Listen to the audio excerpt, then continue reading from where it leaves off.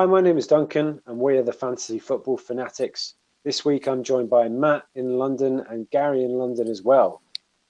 Welcome, guys. And Matt, I'm going to come to you first for your football moment of game week 2.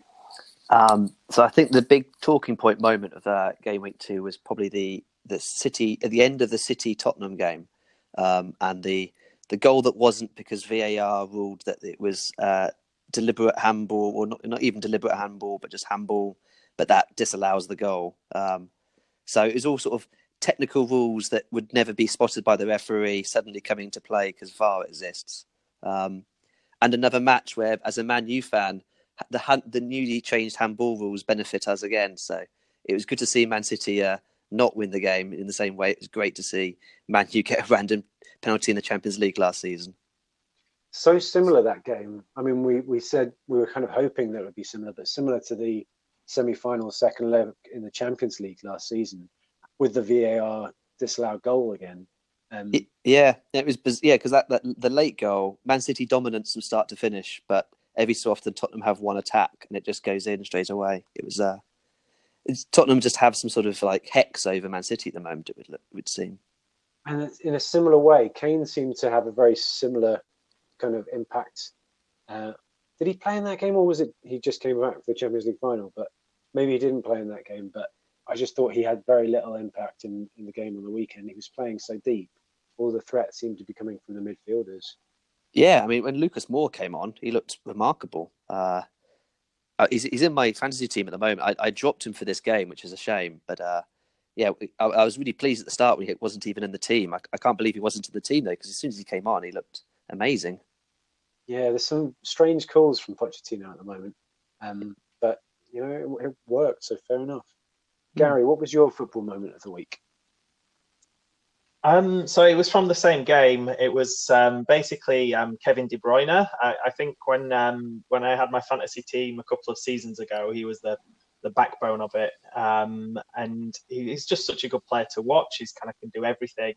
And it was mainly that cross he put in for the first goal, where he knew exactly where kind of the run that Sterling was going to do, when he put the whip and the bend on the cross to kind of pick him out at the far post. And I do think it'd be great to see him have a kind of a full run in the team again this season, because as good as City were last season, he didn't have much of a role. He was always kind of getting these niggling injuries. So it's great to see him back playing again. He seemed to be kind of 2 steps ahead of everyone else on the pitch. Well, maybe not, the strikers running for his balls, but he was just out thinking people. You could see it, his positioning for where he needed to cross the ball and when he was going to receive it. When they analysed it on Match of the Day, it was so clever. Do you think he's going to be a permanent fixture? Do you think he's going to play like he did in seasons gone by? He's going to play as many games as he can, or do you think Pep's going to rest him here and there? I mean, definitely. I think if he that role as one of the 2 kind of number 8s they have either side of the holding midfielder is made for him, and I think Pep would. I mean, he kept trying to rush him back from injury last season, so he knows how important he is. He's one of the best players in the world, so definitely I think. But he's I mean, the only question you can't answer is, can he stay fit for a season? Is he going to be a player that is constantly having these niggling injuries? Or can he get back to full fitness? I hope he can, but I'd definitely be very tempted to bring him into my team if he can keep fit. Yeah, me too. And he seemed to have a slight more license to roam forward a little bit more this season in the Charity Shield and this game and the game before.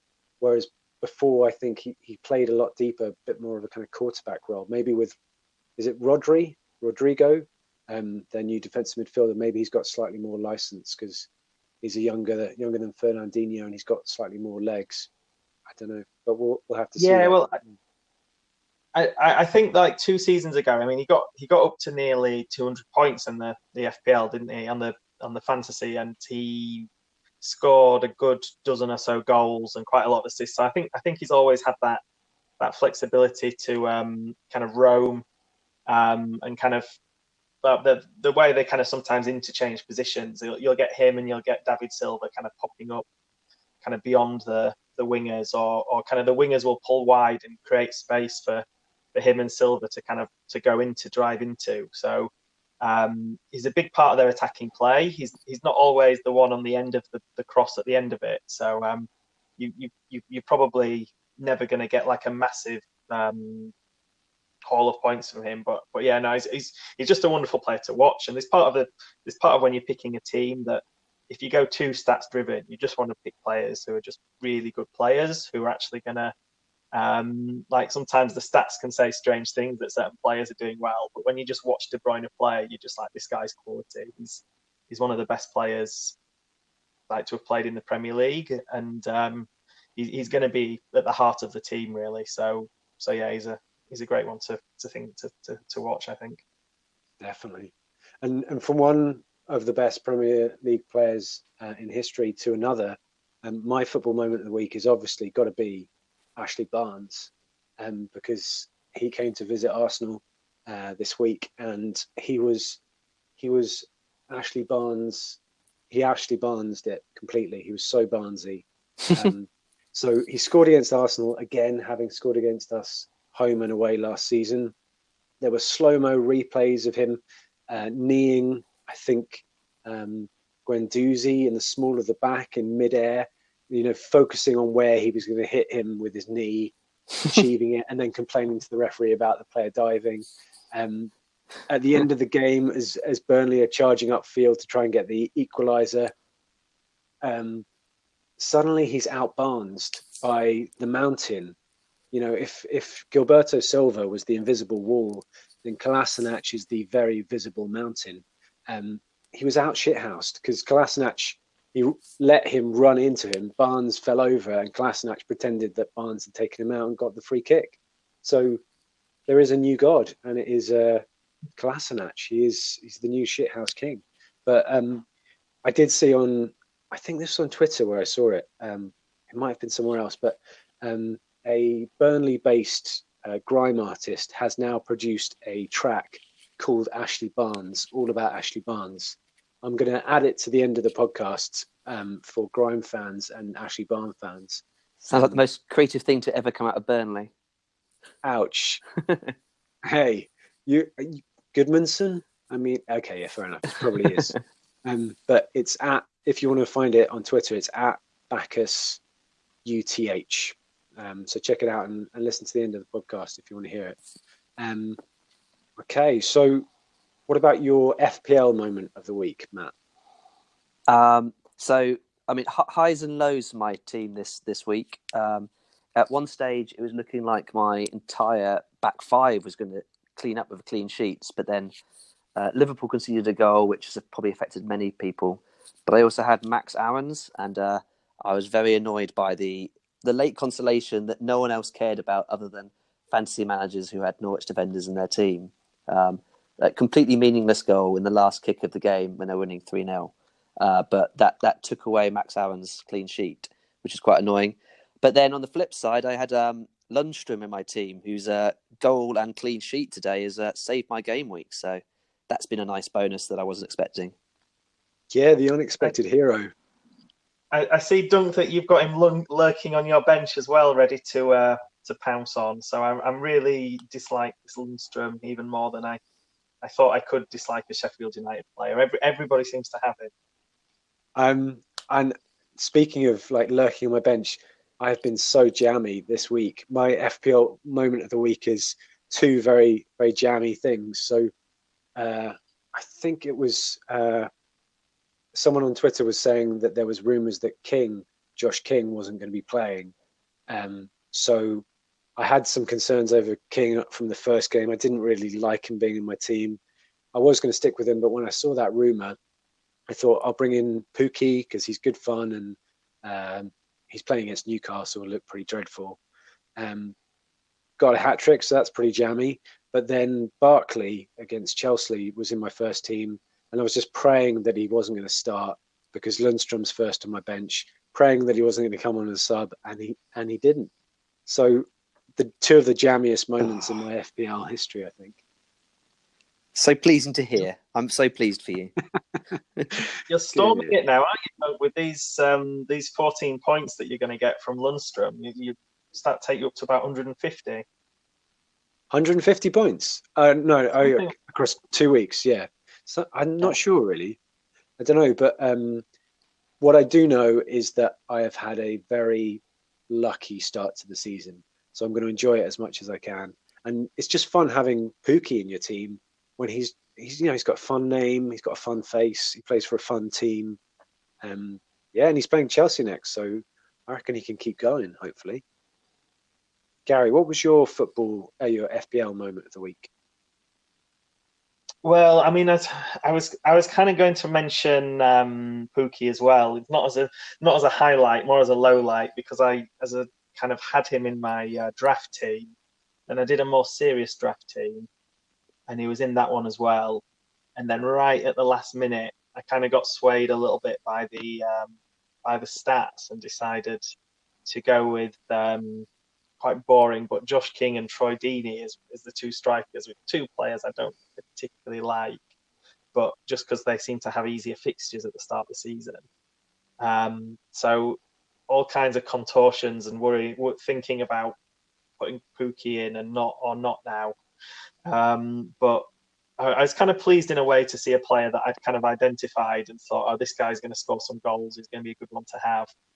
And I did pick him as my gut punt for that reason last week. But it's a bit painful thinking of all the points I could have had. Personally, from my team, then I'd give a shout out to Luca Dean from Everton, who is one of those players that everyone seemed to have last season, but I didn't. But I decided to go for him this season, and he got 11 points for me, which is just about keeping me respectable at the moment. But yeah, I've got the regret, the Pookie regret. The good thing about that is early wild card, you can afford all of these players who are playing well and are cheap. You know, De Bruyne's less than he should probably be if he had 2 full fit seasons. Pookie's cheap as chips. So, you know, I've toyed around with an early wild card during the week, and you can build a really, really good team full of form players for nothing and still have money in the bank. So, yeah, all to play for, I think. Shall we have a look at the upcoming fixtures? And Matt, I think you're up first with Aston Villa Everton. Yeah, so Everton got a win, 1-0. They don't seem to be scoring many goals, but I mean that was certainly good enough for Dino owners this week. And then Villa sort of lost at home and still pointless this season. So I think I predicted both teams to draw last week, and I can see this being sort of a low-scoring draw, even if Everton are probably the much better team and should win, just because I think Villa will be even more gunning for it, and I'm just not quite sure if Everton are fully firing just yet. So that's my thoughts on that one. As for players to look out for, I mean, I think lots of people have got Digne, and certainly the 11 points was very useful. So he's got a good chance of being involved in the goals again with his free kicks and corners that he's on.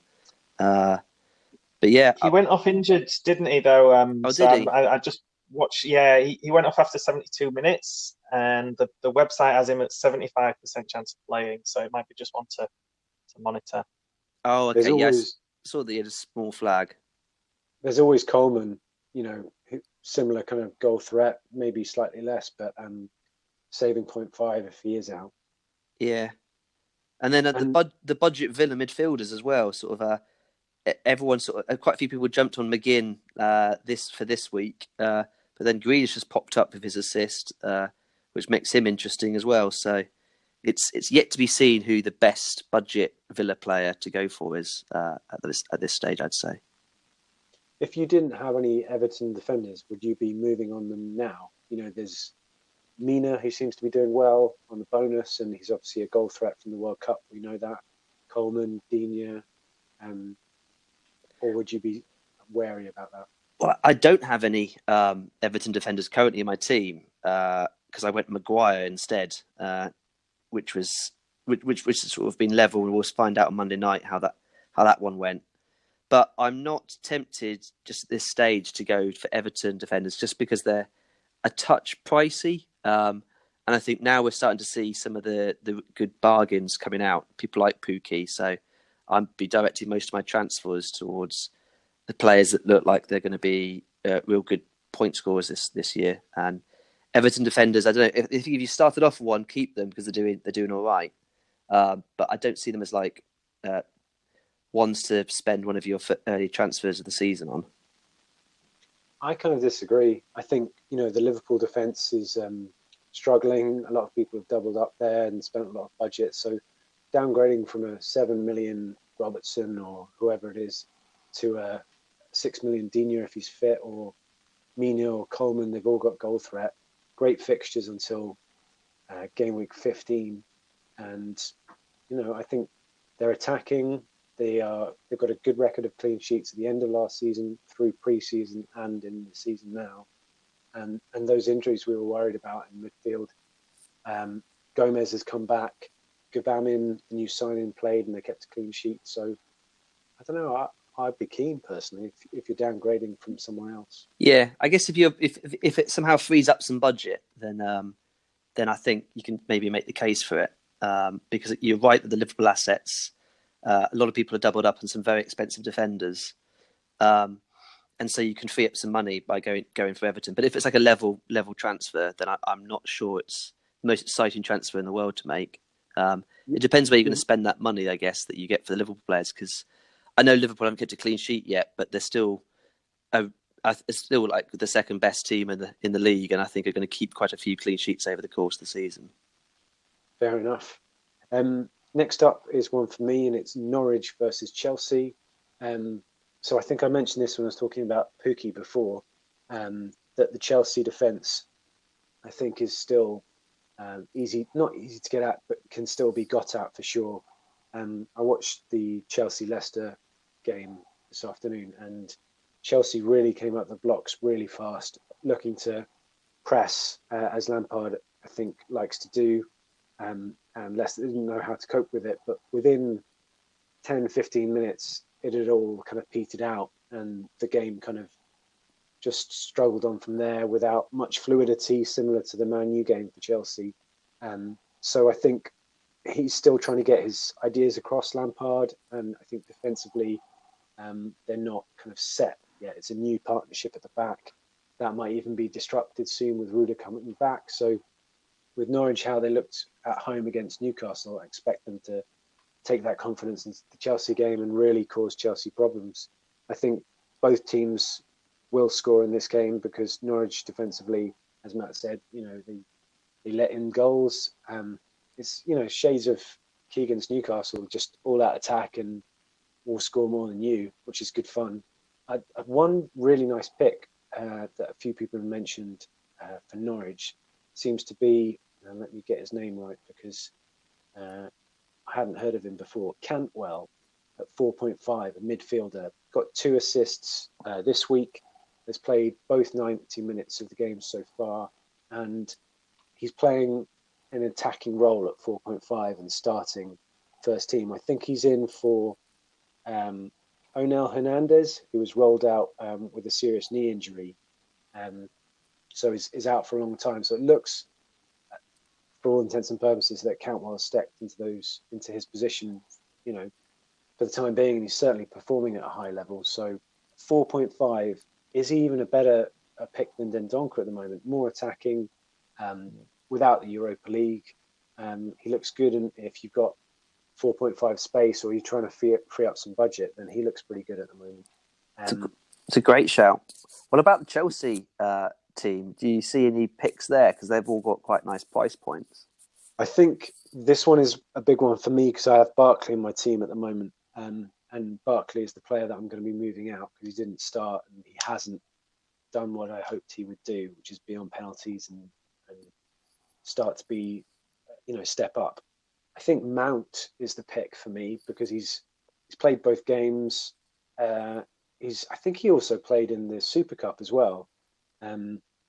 He looks really confident. He's on set pieces. He was, ushering Willian away from set pieces later on in the game when Willian came on, blazing them over the bar. But he's got confidence. Lampard clearly likes and knows him, and knows how to get the best out of him. And at 6 million, he's got goals and he's got threat. And I think he's the best pick because Giroud and Abraham are kind of rotating quite a lot. Pulisic, I think, looks like a great player, but doesn't seem to have full confidence of Lampard yet. And there's so much changing in those wing positions with Pedro, Willian, Pulisic. Barkley played on the left wing against Man United. So I think Mount looks like the pick at the moment. I do think Chelsea are. I just think that they're going to struggle generally, and it's I think it depends who you pick. They don't really seem to have a clear idea who their first team is at the moment. So I think he's started in that position so far, but you could see Barkley or they've got one or two others like when Loftus-Cheek gets fit again, who could also play in that role. So I don't know if he's going to be there for the whole season or the foreseeable future. It's a bit of a mishmash.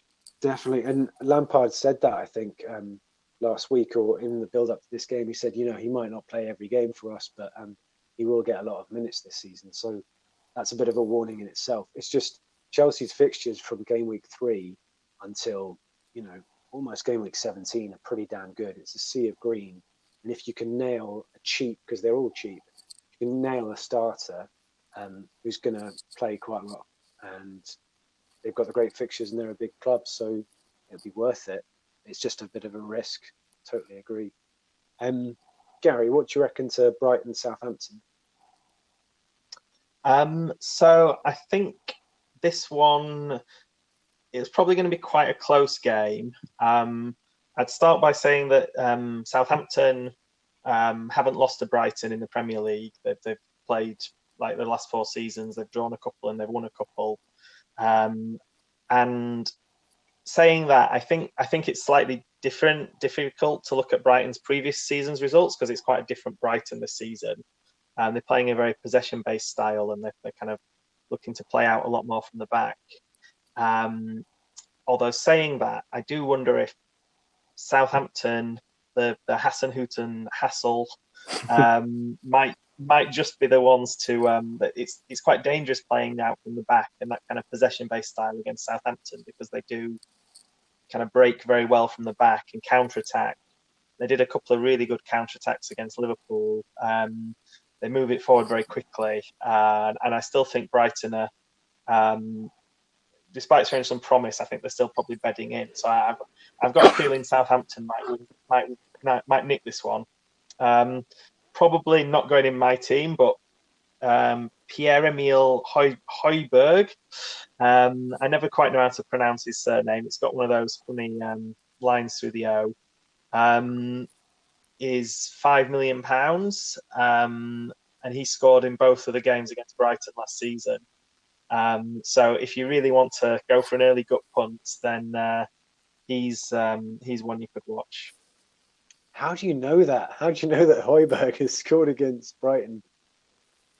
Obviously, I've been doing my research. This is very important fixture. So,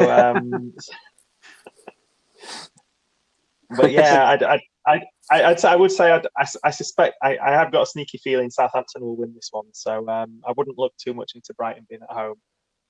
If you had a choice, I'm asking for a friend. If you had a choice between Mason Mount and Leandro Trossard in there for your team to replace Barkley, who would you be going for? I think I go for Trossard. I've got both Brighton and Chelsea scoring 1 goal next week, and I think if they both score 1 goal, then Trossard's more likely to be involved in it. Fair enough. I've got Trossard, and it was nice to see him score and get also a disallowed. Well, it wasn't nice to see him get a disallowed goal, but it seems that's quite a lot of threat. But I'm still slightly worried about his rotation risk at the moment. Looks like Brighton will be will be moving their players around, from what Potter says. So I'm still a bit nervous about, as a Trossard-Omer, still a bit nervous about him. Fair enough. But then at that 6 million midfielder point, unless you go for someone like McGinn, who's a bit cheaper and maybe not as attacking, then you're going to take a risk with anything, really. So just got to put your money down and get what you get. Matt, what do you reckon to Man United versus Crystal Palace?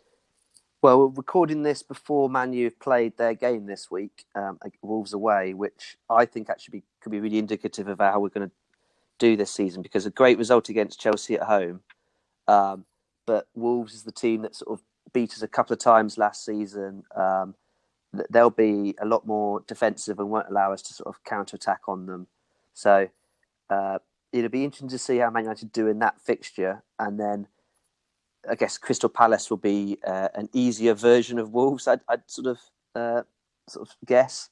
They haven't started the season very well, but they will probably just try and play counter-attack and sort of block the game out. And it's all about if Man U can break a team down when they don't relying on the counter-attack, as we did against Chelsea. So I reckon Man U will win it. I don't know if they'll win it massively convincingly. I think maybe it could be just 1 or 2 goals, because I think Palace and Hodgson will turn up just to sort of line up 2 banks of 4 and 2 strikers basically just sat in their own half for most of the match. But it could be something like a Pogba or someone like Pogba actually for a bit of brilliance or sort of long shooting ability, sort of just to break down that sort of a stodgy defence. So that's my thoughts on it. Were you tempted? Sorry. I was just going to ask: Is Martial? Do you think locked in as centre forward now, Matt? Martial, I think always has flattered to deceive over the last couple of seasons. So one game where he looked good up front, and a pre-season is not enough for me to know for certain he's going to be in a hot streak of form just yet. He's always been great at finishing, but it's the running that he's always struggled at, and knowing where to run. It's not necessarily the fact he's quick. I've just always thought he doesn't actually know, his game intelligence isn't actually particularly great. And so I have my doubts that Solskjaer can train that into him. But we shall see. I think I'm a rare Man U fan that doesn't actually rate Martial that highly. So we shall see. I think in our end of season pod last season, you were picking out Rashford as a player who you thought you were going to see big things from this season and would be generously priced. I think he is fairly generously priced, but he's not on your team. And is he going to be someone who might make it in a wild card, or are you sticking away from him for the moment? So definitely. I mean, it was sort of my initial team was, I just don't think I could have picked Rashford for the Man U's opening fixtures and just the level of uncertainty around Man U. But I do reckon, in the way that I think Martial could be good this season, I think Rashford's very probably going to be excellent this season. And even at 8.5, I think you're now seeing him, he's potentially on penalties. He's taking a lot more of a leadership role within the team. I can see him scoring quite big. 8.5 is a bit of an awkward price point, though, with so many cheap strikers and players like Pukki now being on form and looking like an essential pick for early transfers. So I still reckon it's difficult to get him in early teams, but I think over the course of the season he's going to be a regular for many. Yeah, nice one. Next up is one for me, and it's Sheffield United versus Leicester. I think this one isn't as hard to call as I thought it would be. I think Sheffield United have started the season really well. They've looked really tight at the back, which is what people were predicting from their kind of clean sheets last season. And I think the addition of Lundstram as a kind of starter to shore up that midfield seems to be working pretty well. I think a lot of Sheffield United fans on Twitter have been saying that they didn't think he'd be starting in the home games. He was more of a player for away games to keep things tight. But he started this week against Palace and got the goal, and seems to be racking up the bonus points as well. So he's doing well, and Sheffield United are kind of grinding out results as well. And Leicester are struggling. They look like a team that I thought would have a lot of promise at the start of the season. They finished the season well under Rodgers. I thought they'd be really fired up and go out there and play a really attacking form of football with those three behind Vardy, Telemans and Perez, and causing lots of problems for teams. But it hasn't worked out like that. They look similar to Chelsea in the Chelsea game. They look really disjointed and not very fluid. So I think they might take a bit of time to warm up to having a couple of new signings and having lost Maguire, who might start things at the back for them a lot quicker. So I see this one being a tight game. I don't see Leicester kind of running away with it at all. I think low scoring, and if Lundstram is in your squad, then he's worth considering, because Leicester haven't looked brilliant going forward. So that may continue. Apart from that, picks for Sheffield United, I'd say maybe McGoldrick's not a bad one at the moment. If you want an enabler up front who seems to start most weeks, gets over 60 minutes or so. He's a bit of a risk, but at 5.5, I think he's probably the best option at that price if you're looking for someone as your first sub. He might pick up a few goals here and then, but he's basically cheap. Apart from that, the other strikers, Sharp, McBurney, Musset, they haven't seen a lot of minutes yet. So, McGoldrick would be my pick from them. And the midfield, no one apart from no one from Sheffield United really. So Lundstram and McGoldrick, I think. When I've seen McGoldrick play against Wednesday, he's the one of their attackers that he's the most involved. He'll get the most chances. He's not particularly great at finishing the chances, but he's the one who, because he's a bit quicker and more mobile than Sharp, he's the one who actually will create a lot of stuff.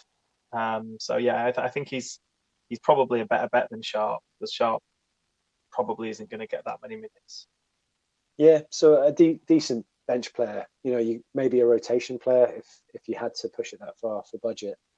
Not much else to say about that fixture. So we'll move on to Gary and Watford West Ham.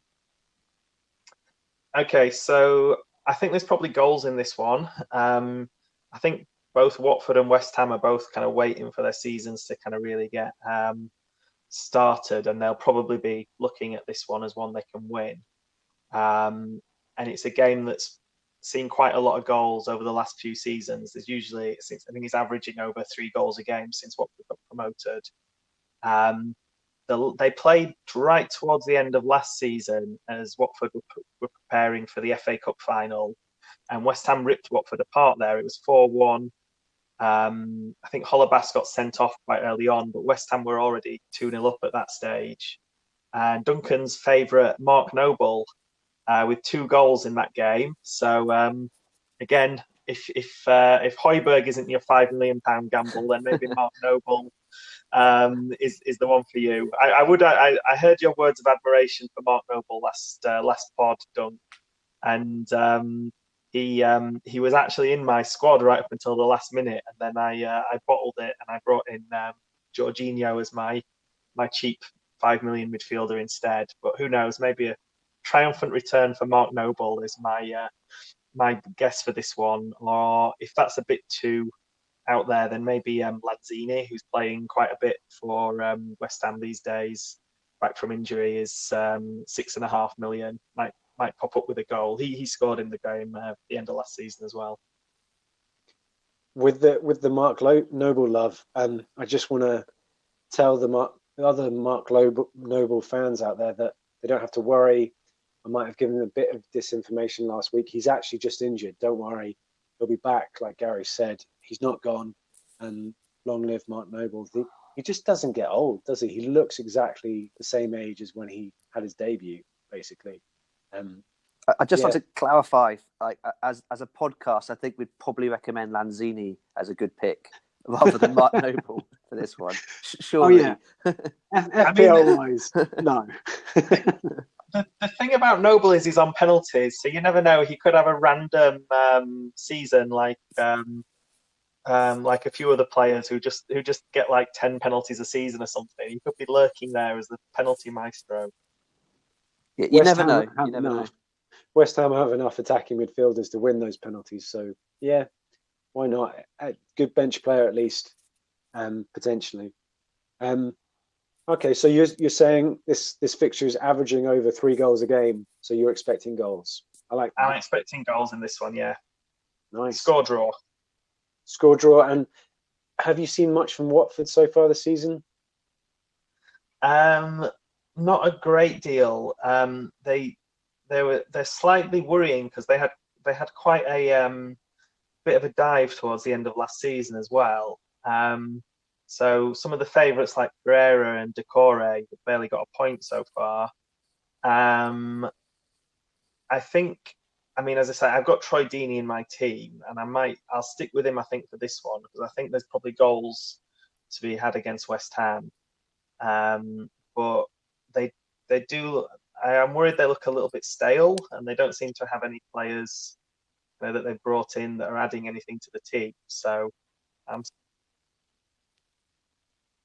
think we have to count down until the Watford manager maybe gets his marching orders. He's got to be up there at the moment because they love to fire a managers, don't they? Bad start for them. Because I quite like Watford usually. I think they're quite a well-run club and it's got some underrated players, but they haven't scored a goal so far this season. So I'm a bit nervous for them. Do you remember the game where West Ham did something? I think, can't remember which player, but he tried to cross the ball round the back of his standing foot, or tried to score a goal like that. Maybe it went in, and Troy Deeney said Watford rallied, came back, and won the game. And he said in the interview after the game that that's what fired them up to come back and win the game. So maybe this will fire their season up. Maybe they still bear a grudge against West Ham, and Troy Deeney will get back to his old self. We'll have to see. Although I heard that they bear a grudge against Everton because they poached Marco Silva, but that didn't do them much good just this week. So I think could be in a bit of trouble, Watford. Yeah, maybe. What do you reckon to Wolves Burnley, Matt? Is Wolves Burnley the next game? It is, yeah. Oh, right. So Wolves Burnley.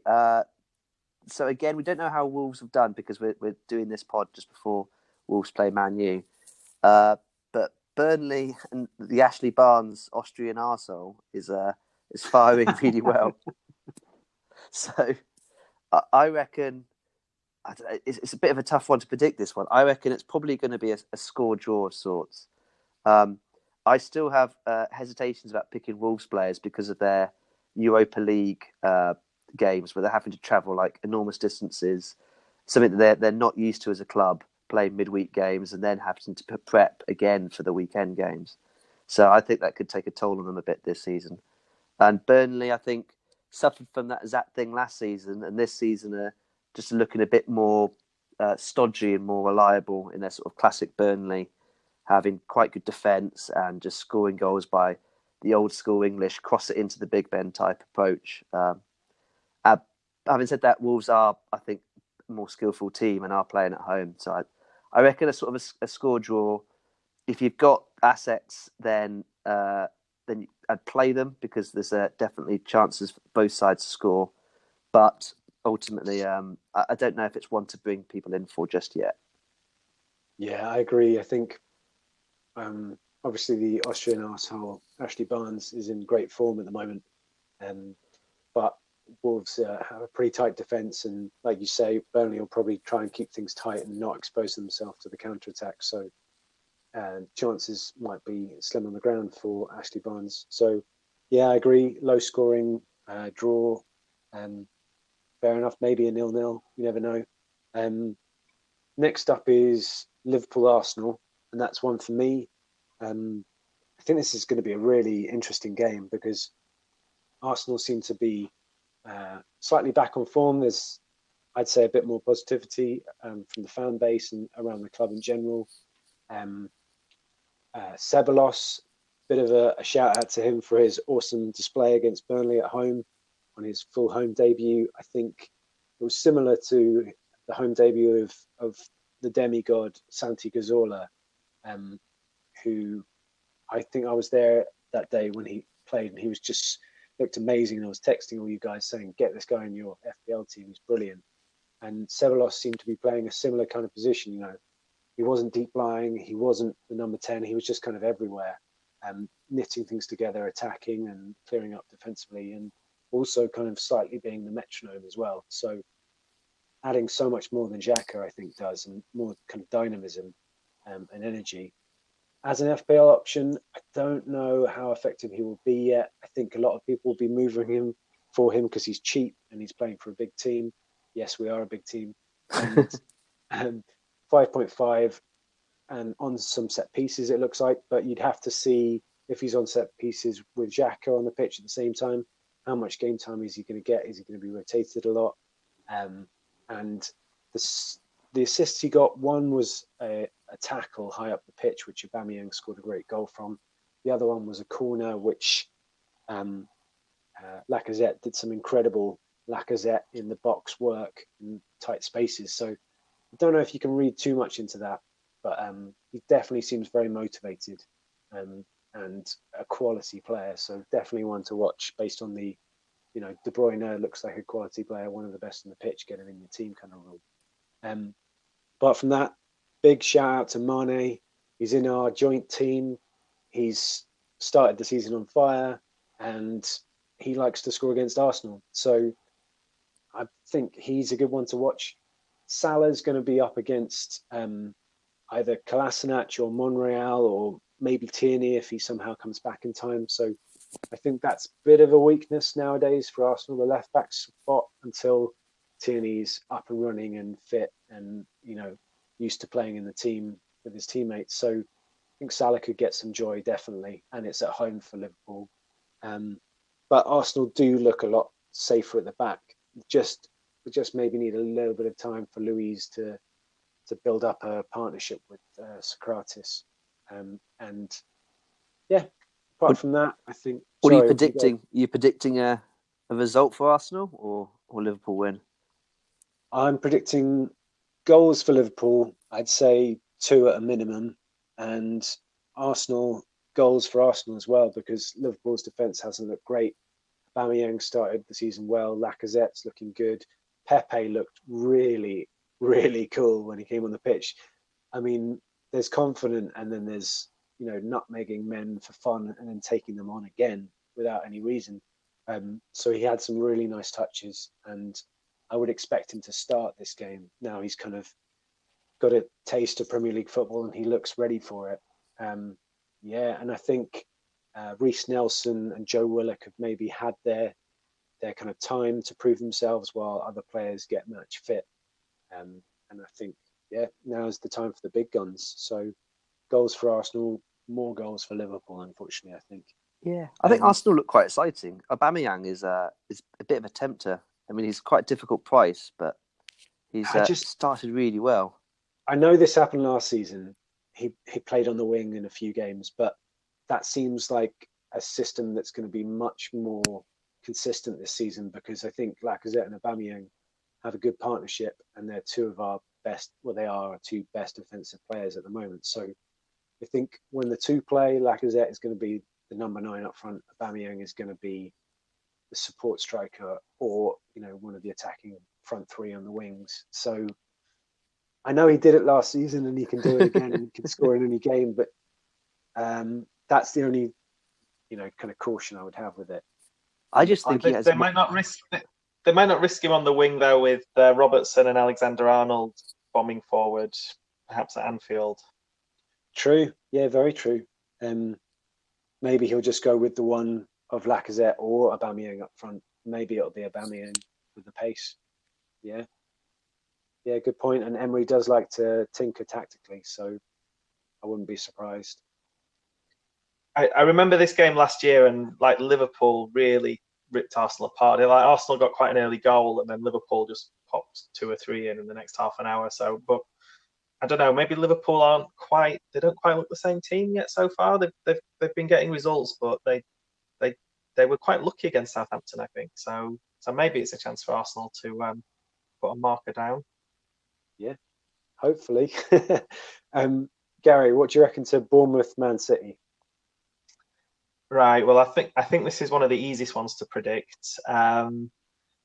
Yeah, I think so. Man City have never Bournemouth have never actually beaten Man City in their entire 129-year history, uh, which sounds quite grand. But then they didn't actually play each other until the 80s. But that's still 14 games, 12 City wins and 2 draws. And in recent years, there's been quite a few kind of 4 and 5 goal victories. I'd say saying that it tends to be more at Manchester where they kind of fall apart. At Dean Court, they kind of, particularly the last couple of games, or the game last season, they just look to go really, really defensive and shut the game down. So they've lost 2-1 and 1-0 in the last couple of seasons. So what I imagine is Bournemouth will try and park the bus. They'll be marginally successful in that they'll probably restrict City to maybe 1 or 2 goals. But I still see City winning this one. Bournemouth trying to park the bus does not sound like it's going to be very successful, does it? No, I just think I think they kind of I think that Eddie Howe has looked at the kind of the way that Benitez used to play against City and kind of gone, just give them the ball, drop really deep, go the kind of 20% possession, and just try and stay in the game as long as possible. The one player, so Raheem Sterling, until the 1-0 last season, he'd scored every time he'd played against Bournemouth. So it's a bit of an obvious shout out, but I think Raheem Sterling would be one to look at. But again, someone like De Bruyne, if you've got a deep lying team and you need someone to kind of pick a gap, it might be a long shot, it might be a kind of an angled through ball or one of the crosses like he did last time. I think he's going to be a key player again, and maybe Bernardo Silva, and like quite a tight pitch it is there, isn't it? And just having someone skillful and jinky who can just get into that tight gap and find a way through. With the Sterling shout, I know you're saying it's obvious, but it's kind of crucial to the captaincy picks for a lot of teams this season. With Salah at home to Arsenal may be looking a bit tighter at the back and at least having better personnel back there. The choice between Salah at home, Sterling away, maybe the fact that he does well away to Bournemouth swings it. What do you think? Yeah, I had Salah to start with just because I still got my doubts about Arsenal's defence, but yeah, and that's one I'm gonna probably think a bit more about because I mean Sterling has been playing so well. I mean, not just these 2 games this season, but pretty much all of last season. He's so effective and so efficient that you kind of think, yeah, he's kind of a must-have, and he's just such a good player as like a creative player and a goal scorer. So yeah, I definitely don't think you can't go far wrong with Sterling, really. It's a debate that's going to go on every game all season, isn't it? Sterling or Salah, Sterling or Salah. So yeah, I mean, either's good, isn't it? But Sterling does look tasty away.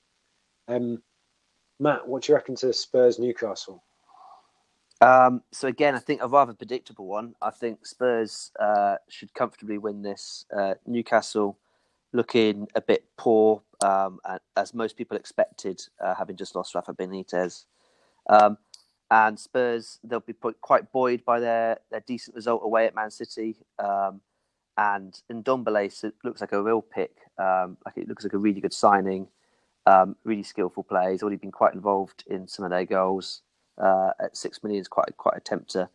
And then it's that big conundrum of, is Harry Kane good value at 11 million? Can you squeeze him in alongside Sterling and Salah? Or is he even worth sacrificing one of Sterling or Salah to have Kane in your team? Because this is a game that you can see him scoring big again. And so it's the fact that Spurs are really good sort of can present some challenges to fantasy managers, I think, because it's trying to squeeze those Spurs assets into the team is quite difficult.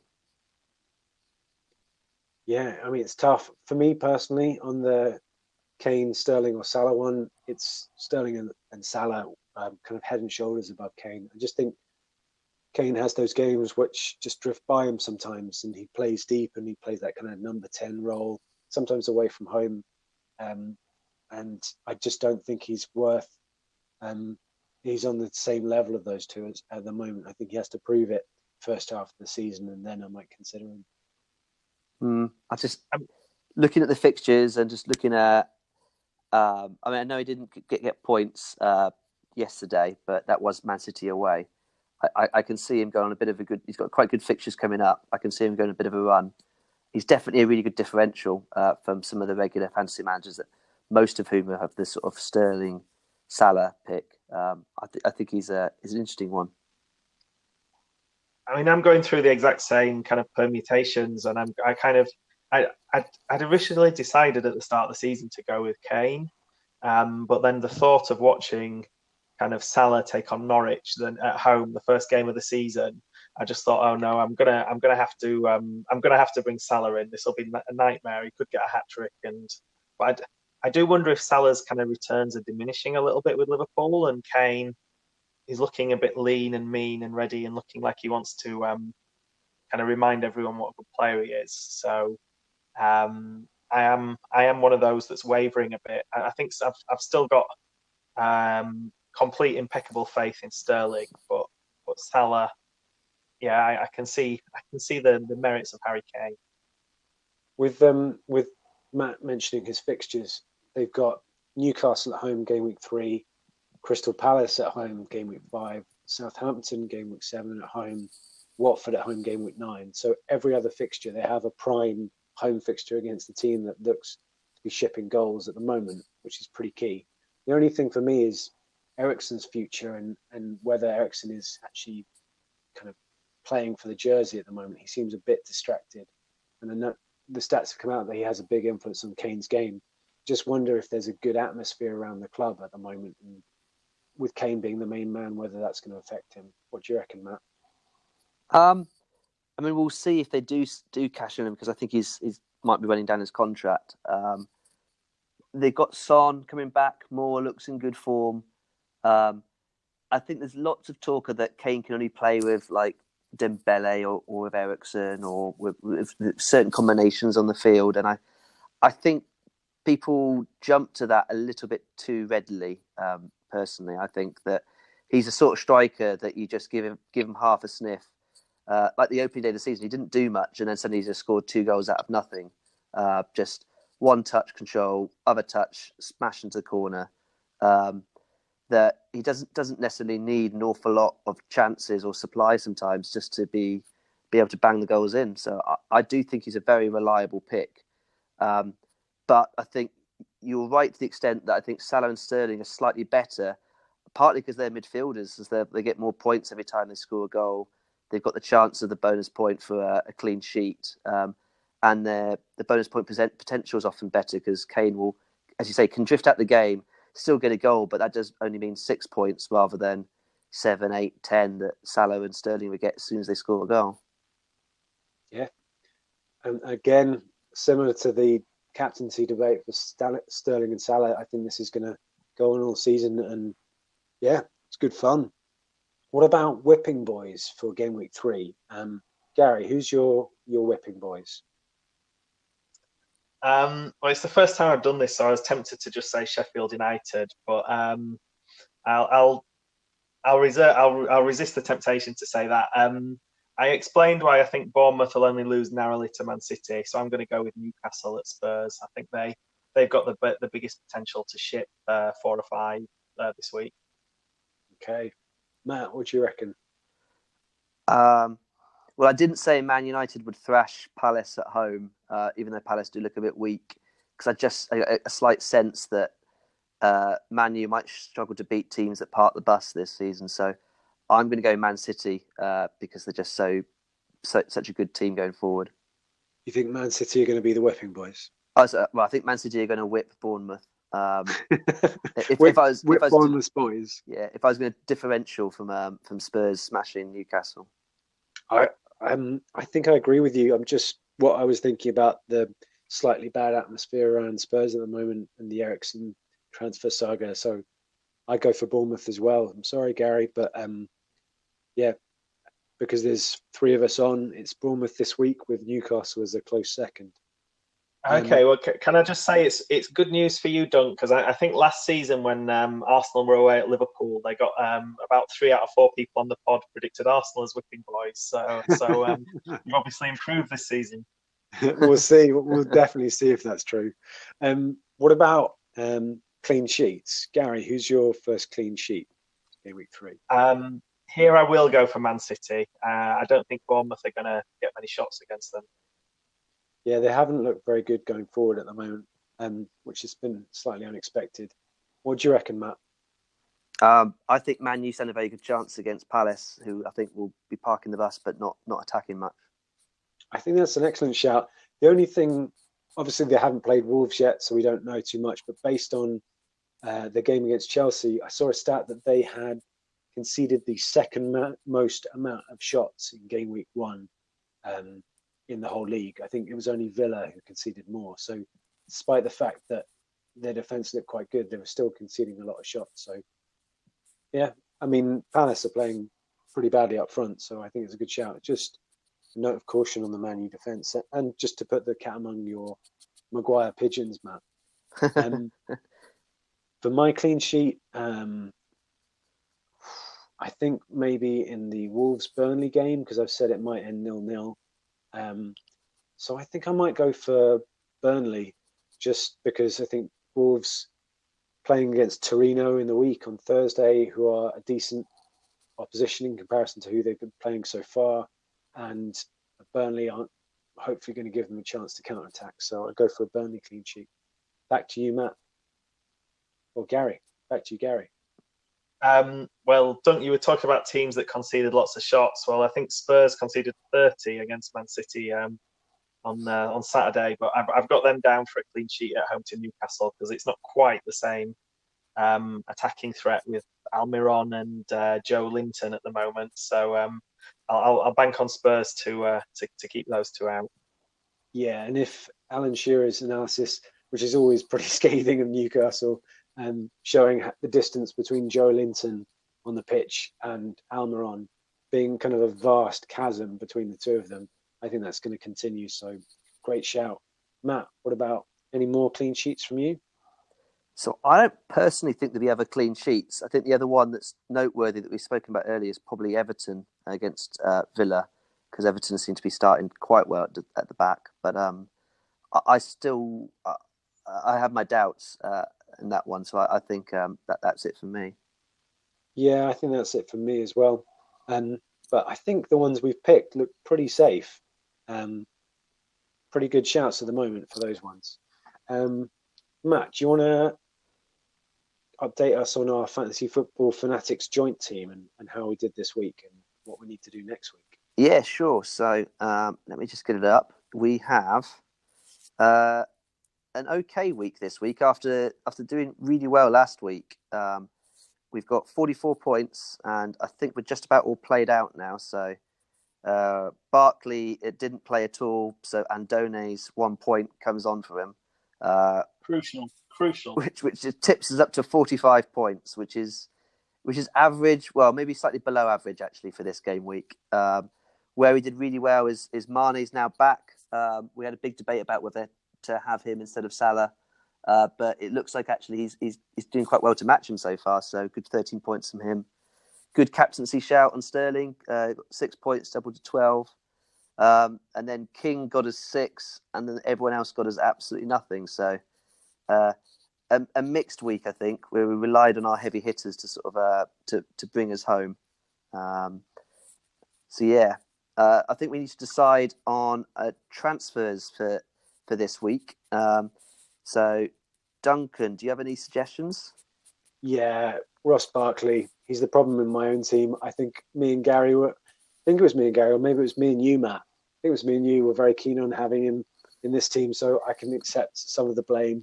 And I would say Trossard. Trossard looks like fun. Trossard or Mount are my shouts. Do we have anything in the bank? So we've got, I I think we've got 500,000 in the bank. Oh no, so we don't have 500,000 in the bank because we spent that on Ndone.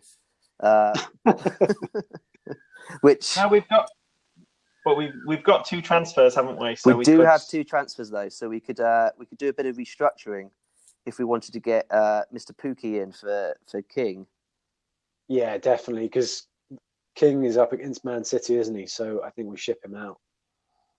Yeah. So, I mean, the only thing I'd say on Pukki, I'm happy for us to put him in, but I think he's got Chelsea home, West Ham away, City home his next 3 games. So, for my personal team, I'm going to hold off on him until those 3 games are gone.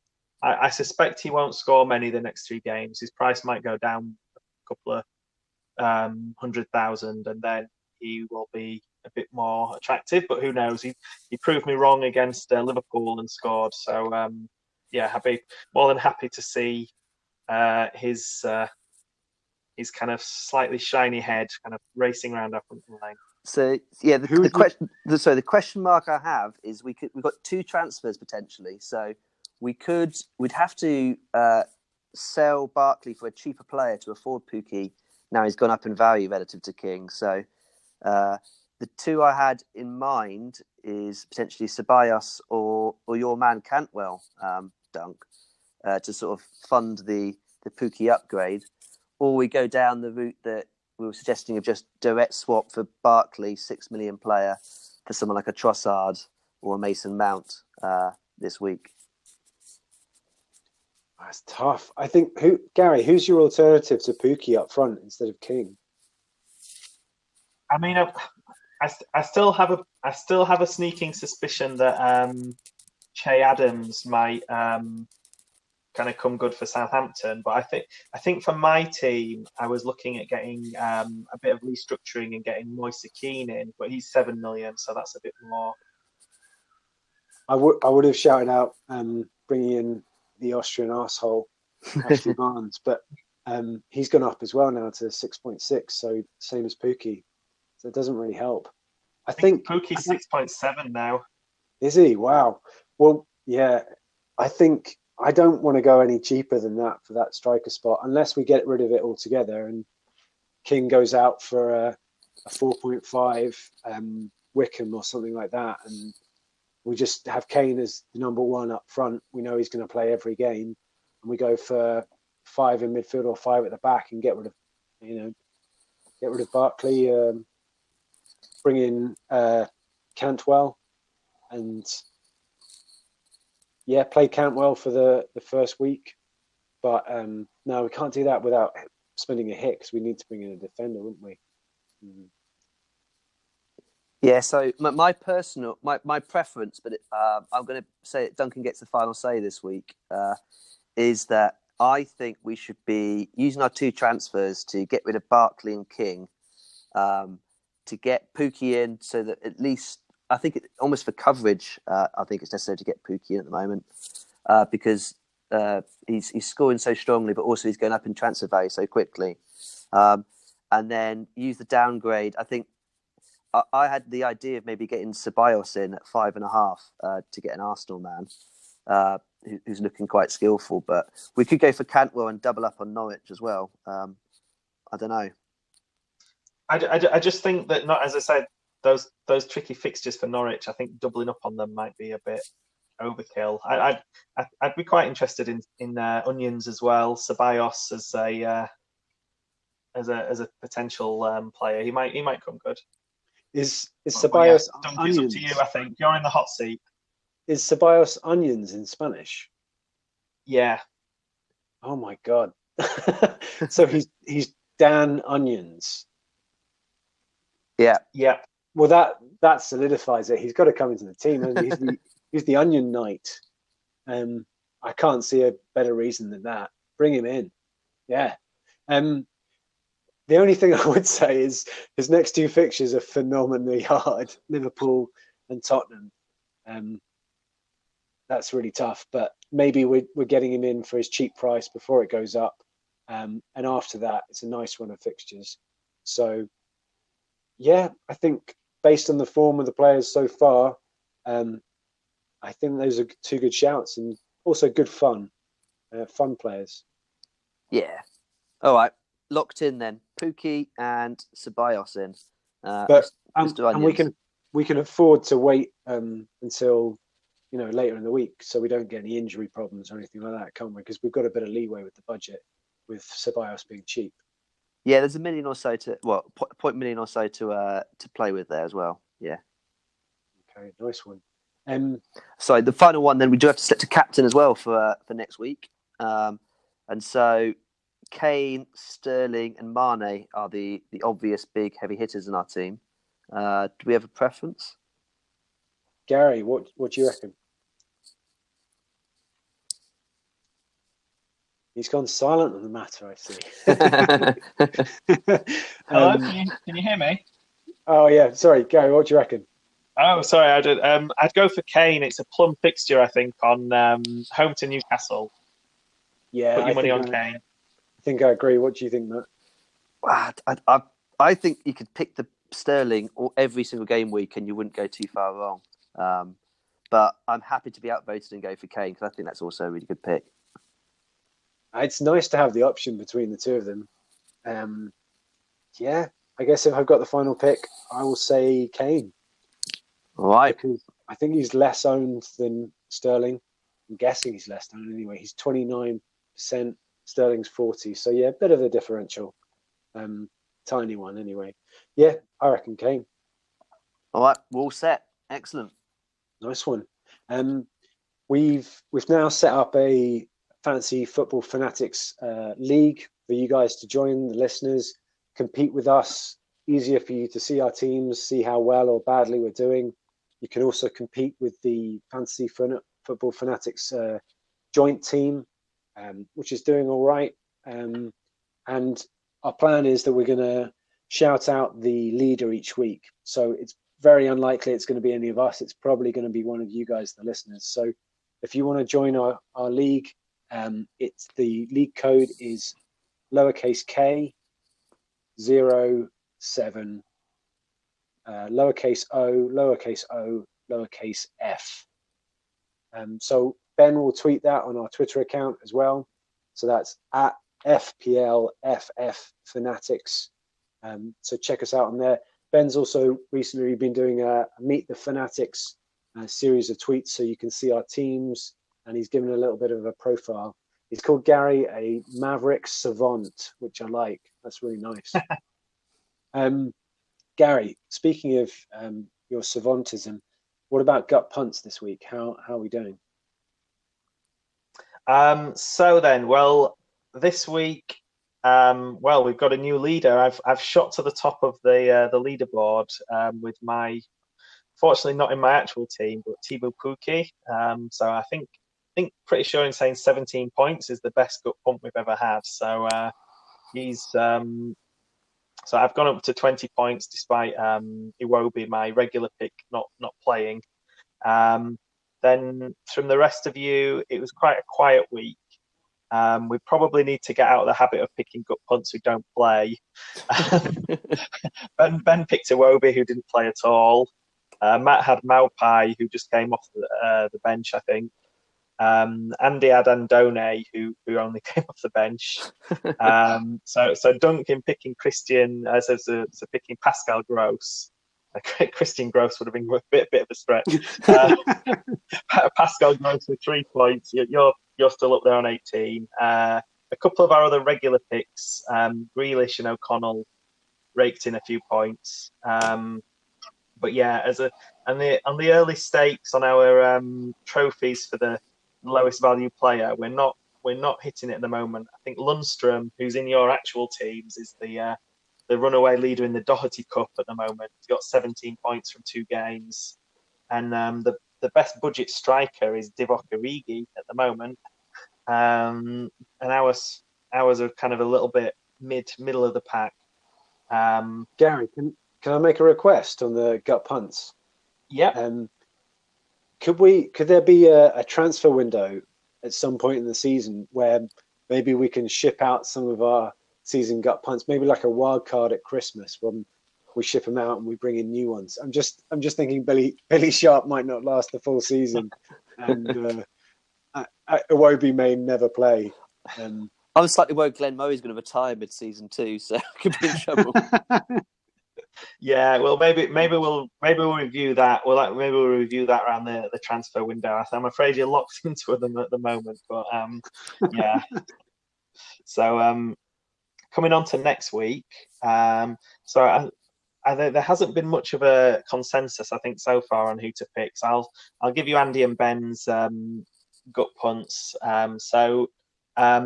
Ben's gone for one of the midfielders who's it's right on the 6 million, who's doing quite well this season so far, Eric Lamela. So £6 million, 1% ownership, and at home to Newcastle. So I can see that being quite a shrewd one. If indeed he starts, as we didn't have a very good record with this last week, I guess Lucas Moura might be pushing for his place in the team. Andy went for Manuel Lanzini, who, again, for West Ham, is a kind of a useful player and in and around, so he might be a good one. Dunk, you've mentioned Trossard a few times, but do you want to elaborate on him as he's your gut pump for the week? Yeah, I think there was a lot of hype about him pre-season. Matt brought him into his team and didn't start the first game, but there was a lot of talk that was because Potter wanted the established players to fight for their place. But then, what a debut. He comes in and scores a goal, and a really good goal. It's disallowed, and then just does it again. I think he scored 22 goals as captain. When was it Genk? Who he used to play for in Belgium, and they won the title. So I think he's 24 years old. It's good age, and he's got a good pedigree. So yeah, he just looked really sharp and really offensive, and there's potential for him to be on set pieces as well. And I think Matt has said, he can fit into different systems that Potter might play. So yeah, I like him, and I think he's really cheap as well, and a good option at the moment with good fixtures. So I've gone a little bit maverick on this one as well this week. So I've gone Burnley away at Wolves isn't an obvious one where you'd think they might do well, but I was quite impressed with how Burnley played against Arsenal, and I quite rate Dwight McNeil, who again £6 million. He's one of those that not quite persuaded me to take me a gamble for my team full time, but he seems to be involved in a lot of Ashley Barnes' goals and is a good threat coming in off the wing. I kind of get the impression that Wolves prefer to play some of the really established sides rather than a kind of more gritty team like Burnley. So I've got a sneaking feeling for Dwight McNeil this week. So then, Gary, have you surely nicked the bonus point for picking the least valued player? Because Trossard's 0.7% owned, but Dwight McNeil is 0.4. He's a proper differential. Well, I don't know who Matt's pick is. So if he might be about to steal this crown with his with a real out there pick. So Matt, what does the data say? Who's your gut pump for this week? Well, if I could really quickly sort on ownership level by and look at the bottom of the league, I could do that. But no, I've decided to go for Luke Shaw this week for Man United at home to Palace. I just think that there's a very high chance of a clean sheet, and admittedly, from the only game I've seen Man United play so far this season, I can see us using our fullbacks a lot more to bomb forward. And whilst Wan-Bissaka's like the really popular, highly owned one, Luke Shaw, I think, is slightly sneaking under the radar as our left footer that can sort of hold the touch line and go wide and get some crosses in. I seem to remember a few of you having Luke Shaw last year, and I was very annoyed because he scored in the first game, and it was pretty much the first senior goal he'd ever scored in his career.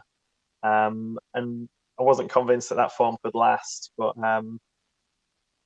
yeah, I think he's starting to mature very, very slowly. I mean, he's still quite young because he obviously when he transferred across as a teenager, but I just see signs now that he sort of understands his position. He's always had lots of skill, but if he can match that with his fitness, I think he could be a really good player this year. And we've got a bit more of a complete defence, and so therefore our clean sheet potential, I think, is much higher as well.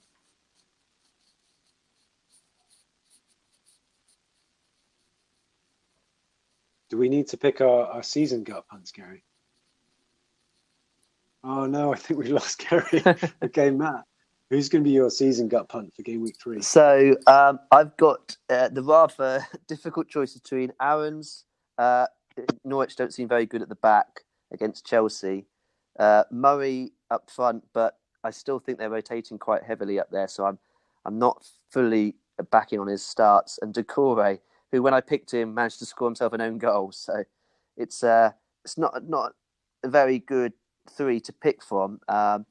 I'm going to go and punt on Glenn Murray getting a penalty against Southampton. I think he's going to need a penalty at the moment because he's looking his age. Yeah. Well, I mean, but then he looked at last year and he still managed to score goals. He's just got that sort of wily canniness to sort of be in the right place. And I think actually as a super sub, he might be quite useful for him actually if he does get less minutes in some ways. He means he can be slightly more energetic for those few minutes he does play. Well, I can hardly take the piss because my season pick is going to be Billy Sharp. They're at home again. This is exactly the same pick in some ways. Basically, he didn't come off the bench in this game week, but game week 3, I think Leicester might be a bit tougher to break down, hopefully. Billy Sharp come off the bench and get another toe poke or off the backside, something like that. To be honest, the rest of my gut punt season picks are tricky. Townsend, I mean, that's boring away to Man United. I don't think he's going to get much. And Lascelles is looking like the worst pick of the lot in the Doherty Trophy. So, well, but you say worst pick. I mean, at least he might pick up 2 points every now and again. I mean, better than some of my picks with Doucouré getting -1. I don't know. Doucouré is a solid pick. I think he's going to be there at the end of the season with a decent amount of points for sure.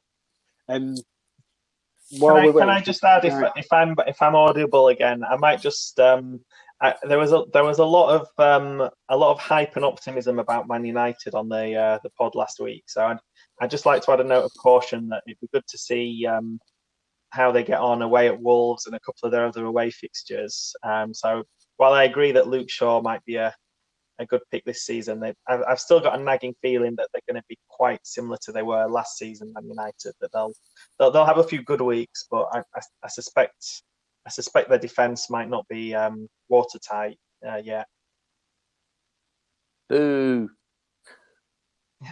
I think that's fair enough.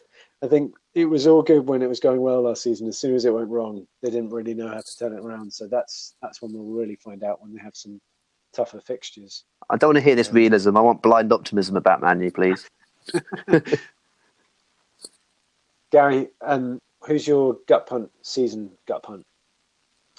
So I'm still sticking with Che Adams to come good. I think he's kind of looked a little bit threatening now and again, and I still quite fancy Southampton to kind of cause a few upsets this season and get a few goals along the way. So I think he might be a one to watch. He's still only 6 million, I think. So he's in consideration for my team. But yeah, we'll see how it goes. Nice one. Who's the gut punts covered? Are you right if I jump back in? Yeah, of course. So I think I mentioned it before. If you don't follow us already on Twitter, give us a follow at FBL FF Fanatics. You can see the Meet the Fanatics. Ben's been tweeting all of our different teams and our profiles recently. He's also a good way of getting in touch with us is through Ben on Twitter. So at FPL FF Fanatics.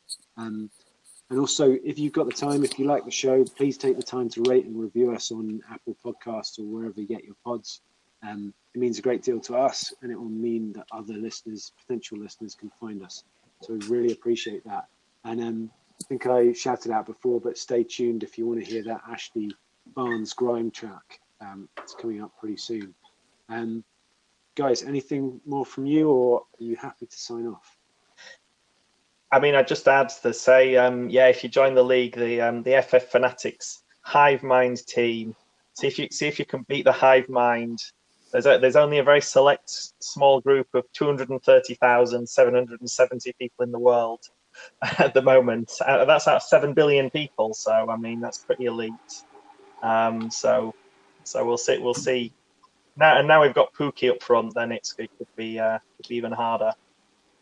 Yeah, and even though they get to hear our transfers before we do them, that might give them the edge. But you never know. The hive mind is strong. If you want to follow that league, if you want to join that league and compete with us, it's K07 lowercase o lowercase o f. So yeah, get on there and beat us if you can. Thank you for your insight tonight, Matt. Cheers. Come on, Pookie time. Thank you for your insight, Gary. My pleasure. Roll on with Ashley Barnes, the Austrian bastard. Arsehole.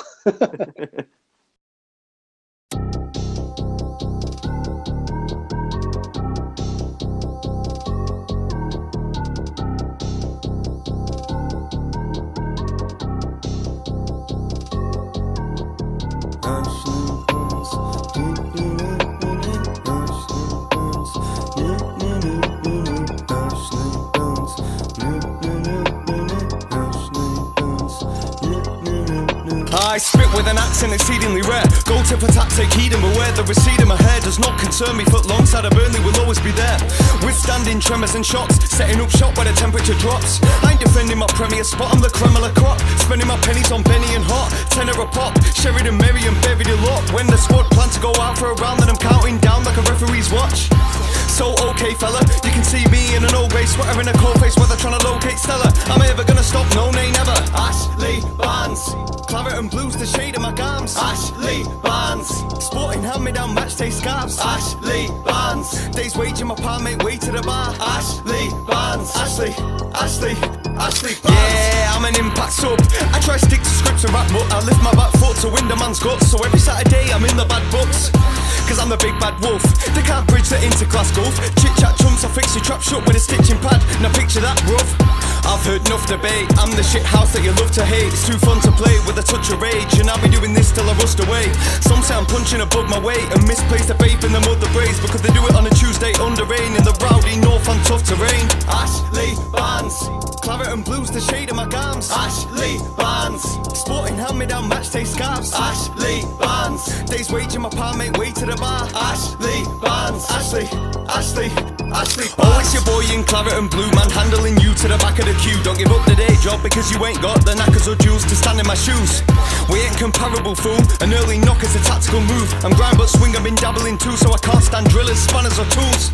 You don't wanna bring arms out, I'll let me in a Ashley Barnes out. Go bar for bar, don't let your guard down. I'm a bull in a china shop when I charge rounds. There's heart in my town, no glory moguls. Part with the crowd and I float my own rules, but northern flows at your disposal. Support your locals, naughty vocals. Ashley Barnes, claret and blues, the shade of my gams. Ashley Barnes, sporting hand-me-down match-day scarves. Ashley Barnes, days waging my palm mate way to the bar. Ashley Barnes, Ashley Barnes.